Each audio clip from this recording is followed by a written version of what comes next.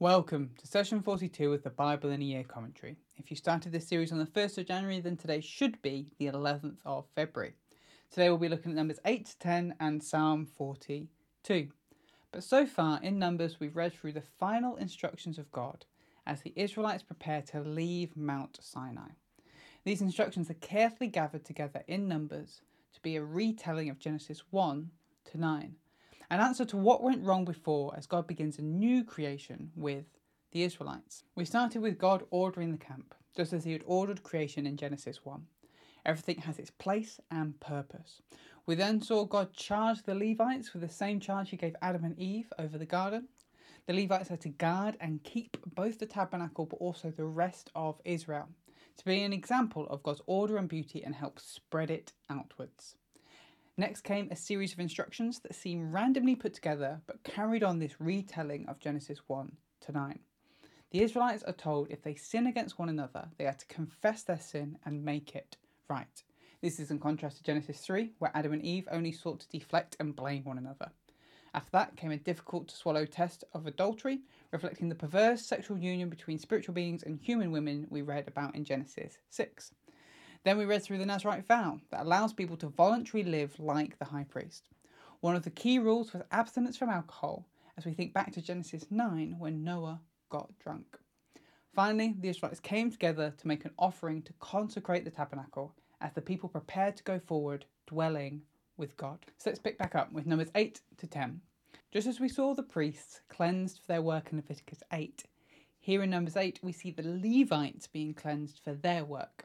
As the Israelites were leaving Egypt, God commanded them that every firstborn son would be his and would serve him. Now we see the Levites take over that role.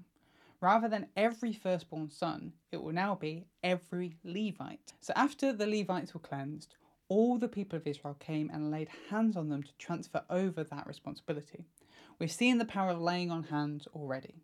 The priests would lay on hands on the animals they were about to sacrifice to transfer the sin over to that animal. Here, the Israelites lay on hands on the Levites to transfer the responsibility of the firstborns.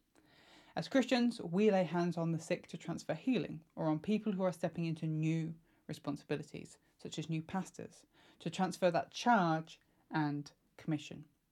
What we're transferring is something of the presence of God in us over to the person we're laying hands on. In many ways, it's got nothing to do with us, but it's our way of saying we recognise God's will in this area, so we allow the Holy Spirit in us to confirm it. Next comes stories that I think are essential for us to understanding how to read the Bible. Most people see the Bible as an instruction manual for life. If you just follow the rules, you'll be fine. But what if the rules don't make sense in a specific context? We've already seen in Numbers 5 verse 2 that if someone is unclean, they have to be outside the camp until they're clean. But what happens if this is during the Passover? If anyone doesn't keep the Passover, they're to be removed from the camp.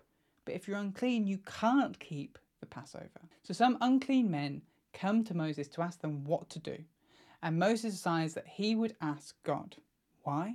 Because the rules they had been given so far didn't work in this context.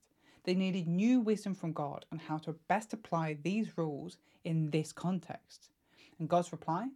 Those who are unclean during the Passover can keep the Passover the following month. That way, we maintain the holiness of the camp and those that are unclean get opportunity to keep the Passover. Why do I think this story is so important? I believe there are many Christians who are sticklers for the rules. And if they were faced with a modern day example of this, they would tell the people that they would have to be cut off from the community because that's what the rules intended. Instead, if we read our Bible as wisdom literature, we can glean principles behind the instructions and then allow ourselves to be led by the Holy Spirit on how to apply those principles in the context we find ourselves. This allows us to then offer grace and a path to those that might be otherwise stuck between a rock and a hard place.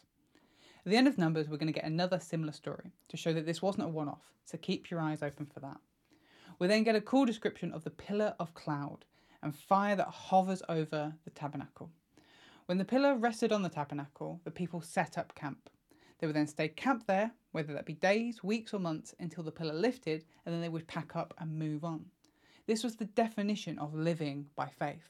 They only went where and when God directed them. After this is instructions to make some trumpets and how to use them. These were highly practical, as they were used to keep the camp organised. They were used to help each tribe know when to set off in turn. They were also used to summon either the leaders of the tribes or the tribes themselves, and when the people at war, to let them know what to do. Finally, after all these instructions, the people set off from Sinai. This is it. The people have been brought out of Egypt. They have been given the rules and instructions on how to live. They have been given the tabernacle and taught how to remain clean and pure so that God's presence can dwell among them. They have been organised by tribe so that camp can function and work efficiently. Now, as this new, cleansed and organised people, they set off for the future that God has in store for them. Things are looking good. Unfortunately, it doesn't take long before the people start to turn wrong. But that's Numbers 8 to 10. Let's now look at Psalm 42. As we move into the second of the 5 books in Psalms, Psalm 42 to 72, we start to see new authors introduced. This psalm is attributed to the sons of Korah. Korah was likely a Levite musician. His sons here are either his direct sons or a group that descended from him. This psalm fits into the category of lament psalm and is structured in 2 halves, with each half ending with the same refrain. Here is a summary of the structure, but I would recommend checking out the written version of this commentary in the description to see the structure properly for yourself. But we have verses 1 to 4, I desire God. Verse 5, why are you downcast, my soul?